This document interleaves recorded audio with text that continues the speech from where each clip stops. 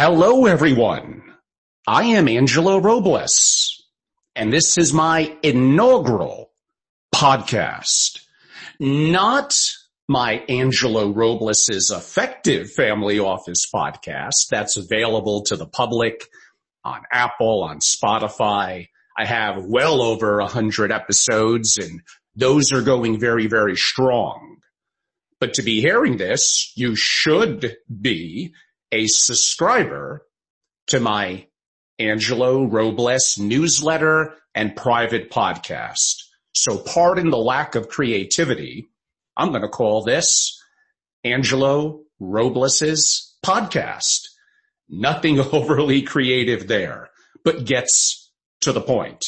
And again, this is different than the one I do more broadly to the public, call Angelo Robles' Effective Family Office podcast. I would say some of these will be solos like today, and some I'll feature special guests. I kind of think I could be a little more open, blunt, and direct in these private podcasts and keep the information very succinct for those of you that are believers and supporters and paying subscribers to my podcast. And my opinions are, well, they're my opinions. Part of it's based on my years of experience in what I do and the families that I know and what I see and what I hear from them, often billion-dollar families and their family offices. So enhancing the family enterprise and family office. I guess I could throw in the family itself. I mean, you have the family enterprise, which still may be in existence, but there'll be other entities the family will create. And of course, the family office, even if it's loosely assembled, even if it's only with family members. I would like to see a little more rigor and structure, but you technically kind of have a family office. So what are the things that I always pound home about? And I take this from Colonel Boyd. It's people, number one. Ideas, let's put that number two. And machines. Now, that's a little bit of a old-fashioned term, but I kind of like it. But you get it, technology. I'm going to add in, as you'll learn in today's podcast, but three is just so convenient. But really systems that could even live beyond the people, or if you have polymath skills of your talent, if something goes wrong, and hello, I'm recording this during COVID and it needs to be remote. What happens if someone goes down? So the opportunity of having systems and processes in place and effectively policy and procedures is all very important. So what I'm going to do today is there's three subjects I'm going to relatively lightly cover, but to set a foundation, and we'll do deeper dives into these upcoming in other solo podcasts.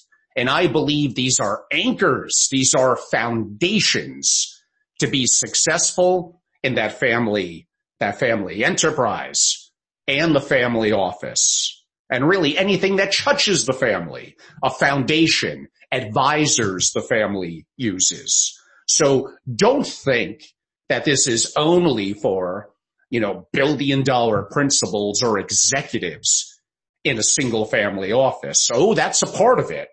But I cover a lot of things: finance, business, family office, society, health and wellness, all those subjects. There's so much to talk about, and effectively they intertwine. How could they not? So this is really, if you're wanting to be a successful entrepreneur and create an amazing exit and have an opportunity to impact the world in your family office and philanthropic endeavors, this is for you. If you're an advisor and you provide excellence in investment management, in legal, accounting, technology, whatever it might be, this is for you. So, you could look at it, and that's probably why I didn't want to call it the word family office in the podcast name, because that's going to be a part of it, but really going to be a part of it. So of course I love the Tim Ferrisses and Joe Rogans. Those are probably two of the three most famous podcasts, but I try, although I may take in information from other sources, to have my own opinions, and my perspective of the families that I know makes mine different than theirs and others. I think it's important to be upfront. Again, this is a private podcast, and I'm not here to be politically correct. I think it's important to know where I come from. So for one, I'm always curious. I try to have a beginner's mindset and be open-minded. I'm sure I fail at that sometimes. I guess you would qualify me as a libertarian, probably on the more conservative side on government involvement and tax policy and certain gun and military issues, but I would say progressive on social issues. And, this gets complicated because we're in such challenging times now, very, very sensitive times. And at the end of this podcast, I'll talk a little bit about real estate and how that's going to be very intriguing given COVID and the social unrest that we're going through, really kind of around the world, but certainly here in the U.S. So we have a fair amount to cover, but in general, I'd like to keep these more succinct and biting than my more public podcast on effective family office. So to give some context for those of you that are new to me, I'm the founder and chairman of Family Office Association. We're among the longest standing, most tenured and largest of the membership organizations dedicated to among the world's most successful families and their family offices, and selectively those that would service that community. I've been doing this a long time. I have hundreds of members and thousands of relationships and families that I know. I love to do research. I love to understand why. I love processes. So I'm so lucky that I get a chance to have learned probably more from my members than they've learned from me. But it's important to have some context if you're not familiar with who I am and kind of my day job as founder and chairman of Family Office Association. But let's kind of get to it. So it's really important. And this applies again to families and family offices. You probably want to stop problems before they happen. You want to be proactive. You want to be aware. You want to be in the moment, sure, but you want to be aware of what could be around the corner. How liquid are we? How much access do we have remotely? How technology proficient? And what did I say earlier? And you're going to hear this so much from me. It's going to be ingrained in you. It's people, ideas, machines, and system processes. So people, you want to be educated. You want to have diversity of opinion. You don't want to ever get involved in groupthink and anchoring your ideas. And we all fall a little bit into that, but you must jolt yourself out of it. You have a chance to impact your children and your grandchildren. And they may grow up completely disagreeing with your political beliefs and what you value. And I argue that's okay. But you want to put them in position to have a joyful life and to be successful. So, all these things that I'm talking about are going to be important. I've always said that for significant families, they're already rich. How they want to pass on their legacy and their wealth and impact philanthropies are going to be important to them. So really mitigating or hedging risk, fat tail, black swan, and the ultimate. And I'm not saying that I have the answers. And I've spoken to a Forbes 20 family about this, so no one does. And that is what the great Nassim Taleb talks about. Even better than being resilient is what? You know what I'm going to say.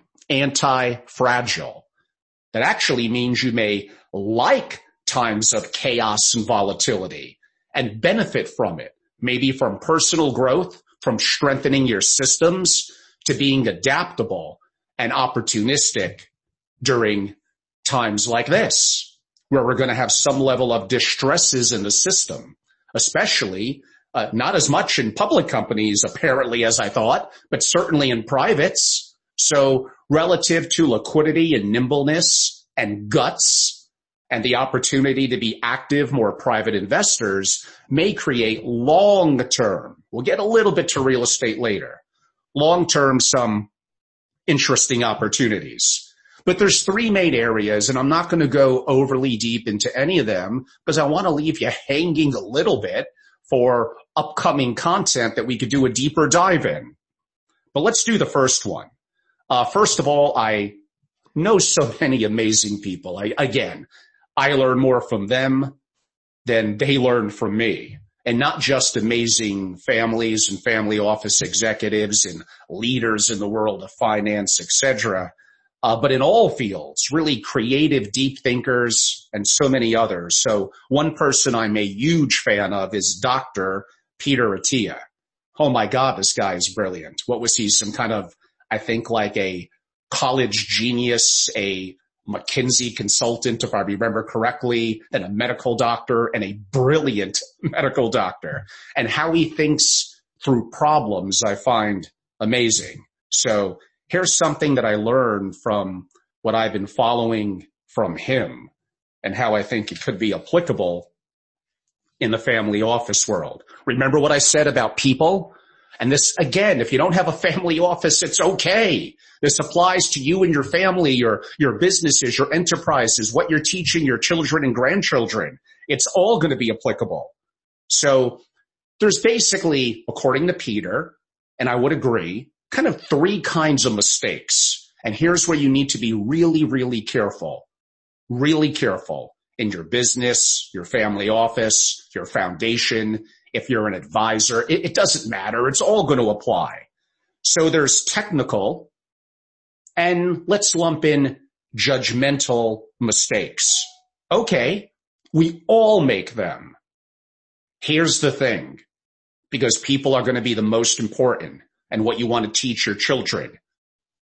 Be above the line. Do the right thing. Own up to a weakness. I don't know. Maybe you were tired. Maybe you didn't give it your full in the moment attention. Maybe your skill level needs to be enhanced, but own up to a problem and the mistake. Own up to it immediately and learn from it. If you do those two things, you own up, you don't pass the buck, you don't BCD, that's blame, complain, defend, but you own up and you learn. Now, if you own up and you keep on making the same mistake, then it may be a learning or skill problem, and that could be bad. It may not be bad from a lack of character, just you may not have the capability. But I'm going to make the assumption that your people are, I hope, inherently talented. And we're going to get to the concept of teamwork and all that. But I think you have to realize among the mistakes, among the problems, technical, I think you could pretty much source your talent, your people for that, and judgment and testing could help. But again, you want people that own up and learn. They have a beginner's mindset. They don't know everything. This is a damn new normal that we're going through now.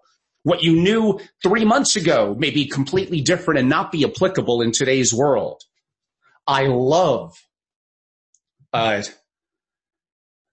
he's an amazing author, Adam Grant, another doctor, although this one not a medical doctor like Peter, but Dr. Adam Grant, PhD professor, in his book, Give and Take. You have to read it. These are the kind of people that you want to hire. And family offices are often small, so one bad apple could really stand out. You got a giant office with 1,000 people, you may be able to withstand one or two really bad ones. But a small office, it's really, really hard. You want people that are givers, that believe in the concept of team, that believe together we'll learn and share and solve problems. You want people that own up and are willing to learn. Now, I did say 3. I didn't talk about the bad one. What he calls normative problems, flaws, mistakes. It's a character issue. You do not own up if you have this problem. And please, if you have kids and grandkids, teach them right. It's your responsibility. This is a problem. As they start to get older, it's going to be much more difficult to correct. If normative issues are in issues of character, they don't own up. Actually, they may cover up. They may lie. They're certainly takers and not givers. You can't have this kind of person. It's difficult inside the family, which is why the responsibility of everyone. Money does not get rid of your responsibility to raise responsible, good stewards. If anything, it may make it more difficult from my experiences. But in general, if you have that kind of person inside your family office, you're fucked. I could swear on these podcasts. I don't feel I could in my effective family office for some reason. It's too public. You can't allow this at all. So could you test for it? Sure. Sometimes you just know you have the right team of people that could tell that this is not right. And you have open dialogue and discussion. But if you have this, it has to go. Now, yeah, we're seeing this in society now with a police officer and his murder of George Floyd. A terrible, terrible thing. Just no empathy, no emotion, had lots and lots of other complaints against him. So this has to be nipped in the bud. This is a systemic problem, and you can't allow it to foster and build in your family or your family office at all. You will never be great in anything if you have just this one anchor, this bad apple dragging you down. It's completely unacceptable. Be above the line. Do the right thing. Spike Lee was right. Do the right thing. A little story off the top of my head as we're, kind of quarantined here in the New York area, doing a lot of binge watching. Love the Netflix show Ozarks. Wow. I really love it. So I'm going to get this a little off, but it was in the first episode and he's a bad guy. He's basically an intermediary with a Mexican drug lord, with people that are, what's the word in terms of, how they handle money. So it's swept into the system. It's just skipping my mind at the moment. And he gives a story, the so-called bad guy. I guess they're all bad guys. And he has a gun in his hand and he's looking to make a point. He talks about his dad having a store and he had a clerk, I don't know, a couple of years. I guess he kind of trusted her, and randomly he came up, and not knowingly, but discreetly behind her, and she was putting her money into the register, putting her hand into the register and putting money into her pocket. And she was, he catches her and she blushes according to him, and she begs for mercy. This is the first time it's ever happened. It was just $2. I feel terrible. Don't pay me for today. Here's the money back. And basically he wants to know what these people that are, in his organization per se, what they think should be done. And the main character at the end of the sequence to that, whose name is Marty, basically says, you have to fire her. Well, why? That's not showing any empathy or heart. Because your dad got lucky that he caught her. It's the iceberg. That's the tip of the iceberg. How many times has she done this before? She's not a kid. She's an adult. This is now ingrained in her character. She can't be trusted. So, and I agree. At that stage, that is the right choice. If you have someone who's really a kid and they do that, I could argue maybe if you work on teaching them the right thing in character. But someone who's already an adult, it's really, really hard. So that's one topic. I don't hope to get Peter on the show, but his way of thinking and processing thoughts and thinking through problems, asking questions more than having answers is fantastic. If nothing else in this podcast, if you didn't know about Peter Attia, Attia, Dr. Peter Attia, you now do. He has a podcast. Subscribe to it. Again, solving problems before they happen, mitigating risk, black swans, the incredible importance, I think, of being anti-fragile, but it seems like relatively few of us have any solutions as to what that might be, although I do, but we're going to save that for a little bit of a different time. This week on my Effective Family Office, I had on Mark Anson, who ran private investments for the Bass Brothers and now is the CEO of Common Fund. I love the work of Howard Marks, and I already mentioned Nassim Taleb. So I think these are three brilliant people. You've heard of Marks and Taleb. You haven't heard of Mark Anson. He's great. So strictly from the investing side, when you're mitigating risk, there's a tax and wealth transfer aspect, a family education aspect, structuring entities. And again, we could go on for hours and hours about that. But from an investing perspective, you're doing things that are going to cost money, meaning it's going to cost you in good times a return in your portfolio. How much? Mark spoke that it's possible to hedge illiquid real estate, private equity, venture capital, understanding what's beta and what's not beta, understanding things like CAPM, and then using liquid ETFs and indices that potentially match up against that, and using option, shorting and put strategies are all things that could be very intriguing. But if it's going to cost, 3%, and you're looking at let's say $100 million, you're looking to hedge, that's $3 million. That's a lot of money.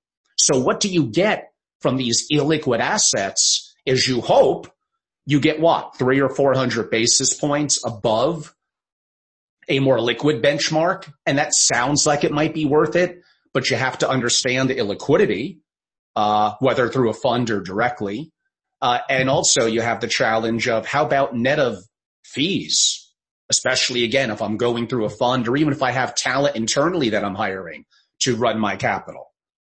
So what truly is going to be the net benefit you're going to get, again, especially if you're already really, really rich, but you want generational assets where you're not as tied to the volatility short term. It's going to be owned long term, and things like land, like income producing real estate, farmland, private businesses these are all intriguing opportunities to potentially be an investor in, but mitigating and hedging risk, sometimes through cash and liquidity, possibly gold and Bitcoin or other crypto. I'm probably a little more of a fan of that than Mark and some others. But certainly the opportunity of using certain indices via ETFs, or if you're heavy in technology, the opportunity of shorting some indices or specific companies. But again, you're taking some of your profits potentially off the table, but you're also, you would think, mitigating from the downside risk. And again, you could listen to that podcast. I'll probably do a transcript of it only for my subscribers here on Angelo Robles' podcast in the next week or two. So you'll even get that before it even goes up publicly on my Apple and Stitcher and all that stuff. So again, I want to give real benefits back to you guys and appreciate your support. But I do want you to always remember that, and you don't have to be a single family office, that, what is the risk that you're taking? How much or how important is it to you to take some profits off the table to mitigate it? Why do we have auto insurance or homeowners insurance or insurance in general? That's kind of one of the things that insurance does. Life insurance, it gives me peace of mind. If something happens, I'm hedging against a specific risk. And for a lot of people, it's going to be incredibly, incredibly important. Well, I'm going to save one of my favorites that I would love to do a solo on for hours and hours. And this one also, I enjoy the work of this investor. I'm going to mess up his last name, so I'll probably spell it.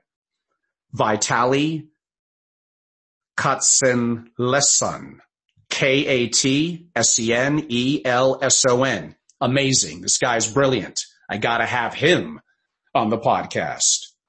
And I'm not even sure if he's great at investing. He's probably pretty darn good, I would guess. But I love how he writes and his blogs and how he thinks, which are the things that really get me excited.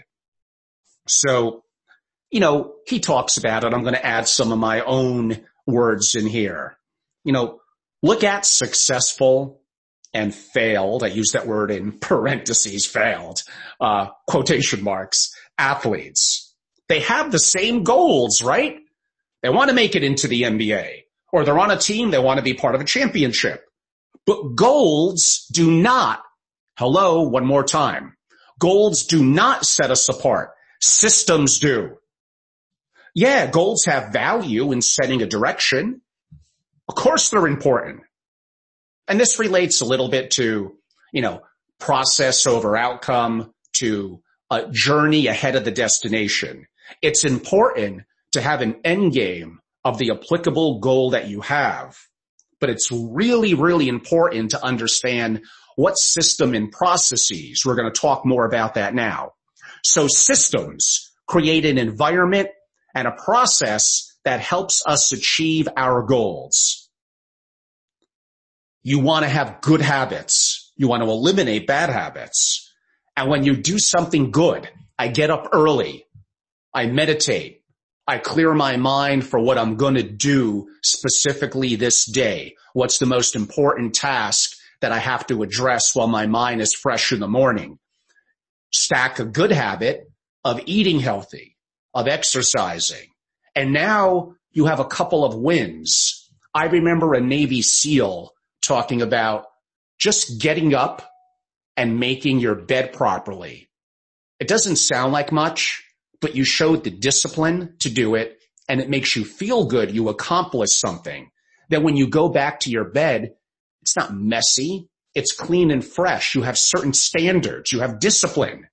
You want to stack good habits on top of another. Don't just stop with doing one thing good. Do multiple. Now, one of my favorite things to talk about, and one of the things I consult about, is productivity in family enterprises and mainly the family office. And that's a little bit of one of my productivity secrets. There's a whole bunch of others. I'm a big fan of the Pomodoro. Certainly 80-20 technique is great. The Eisenhower box, and there certainly are others. Okay. Typical Angelo getting a little off track, but let's get back on track. You don't rise to the level of your goals. You fall to the level of your systems. Now, this is an old saying. I'm going to say it again. You don't rise to the level of your goals. You fall to the level of your systems. The more you repeat a behavior, good or bad, the more you reinforce the identity associated with that behavior. Okay, this is important. Systems are what you do, Vitali writes about. Again, systems are what you do. Outcomes are what you get. Systems are what you do. Outcomes are what you get. You want the outcome of your goal, but how are you going to get there? What's your game plan? What's your system? What's your processes? What happens if someone from the team goes down? How diverse is the skill set of your team? Could someone be brought in to supplement from the outside? Does the family need someone to do everything for them? Or my God, could they take some initiative and have the buck stop with them and be responsible for being interactive in this process as well? What's a system? What's a policy and procedures to follow? What happens? COVID-19, we have to work remotely. What kind of cloud connectivity do we have? What kind of communication protocol? How are we using Slack? How are we keeping standards in terms of what are we responsible for every day? And again, systems are what you do. Outcomes are what you get. This all goes to the heart of what's a great family, a great family enterprise, a great SFO, a great advisor. And this goes into a whole bunch of other things. Your passion leading to purpose, developing goals. But again, what did we say? What's going to be your system and process to get there? Oh, and by the way, there's 3 things you could do, right? With something that, challenges you or even a specific goal. You could continue on course, you could adapt, or you could quit. Sometimes goals change. Sometimes your passions and interest changes, and sometimes quitting is the best thing to do. But, how do you manage that? With also being resilient and gritty, which are incredibly important. If this was easy, everyone would be doing it. I mean, I could write these core principles and Ray Dalio's done versions of this in probably 2 pages. Should probably sell it for like $100,000. But, what's the old saying? And you could watch an artist be an artist, but you can't, even after watching them on video, you'll probably get better from where you started, but you're never going to be as good as them. Is this your passion and your purpose? How do you think? How do you educate and articulate? And these are all important aspects of families, family enterprises, and family offices. What is the identity? The identity for you, your family company, your SFO, whatever it may be. The importance of leadership, and leadership inspires and drives culture. We didn't talk too much about culture, but that is integrated in the fabric of the things that we're talking about. We spoke about how that one bad apple, especially in smaller units like families or smaller family companies or SFOs, just that one could bring everything down. Leadership is the capacity to translate vision into reality. Leadership is the capacity to translate vision into reality. Warren Bennis, by the way, his work is amazing as well. So I go back to what I kind of began with, the incredible importance. I could take a billionaire wealth creator, strip away their money. They're still going to be who they are, have their connectivity and connections. Most of them, I'm not going to say all, most of them on some level could recreate fulfillment and success, however they define it, because people are still the most important. It's people, ideas, I want to call it creativity. It's people, ideas, machines, and me adding systems, if you want to say systems and processes. Maybe 5 things is better than 4. It just sounds better. I will end with a little bit of a bonus topic that will definitely do a deeper dive into the future. Actually, I think on Effective Family Office this week, I have in a subtitle, Our City's Dead. So really it comes down to a real estate question that I wanted to pose for my audience here. And you have the double whammy of COVID and the social unrest that's occurring. So let's take New York City. I could take others. LA appears to be even in worse shape relative to the rioting and the challenges they're having. But let's take New York City. So you got a lot of people, relatively concentrated area, much more so than LA, great mass transit, much better than LA, and a lot of tourists. But again, the big cities, all have that, including Miami, LA, etc. But that's like the perfect recipe for the challenge of COVID-19, which appears to be showing some progress, thankfully. And right now, this is early mid-June. So that's been great. But yeah, could real estate in cities be impacted? Because there's going to be a new normal. And will companies come back to New York in droves? Or are a lot of companies with white collar workers realizing that remote work and becoming more digital wasn't so bad? The second biggest expense for most companies, is going to be their real estate holdings. And to have a more global workforce, and not be tied into a geography, and also creating the flexibility for workers so that works both ways. Kind of interesting how that may play out. At minimum, hard to argue that places like New York and other cities are going to be challenged at least for a year or two. Let's see how COVID bounces back in the fall when a vaccine comes out. But again, even with those things looking optimistically, just the dynamics of work and how people are living. And then you have, of course, the social unrest with rioting. And again, I already said a murder of George Floyd, no doubt about it. That officer deserves to be in jail for the rest of his life. And absolutely, there was some element of systemic racism. We will save that discussion. And I want to do a lot of things on that subject and how it relates to philanthropy, which I prefer than the government helping out. Again, I'm a libertarian. I'm looking for everyone is absolutely equal and deserves equal opportunity.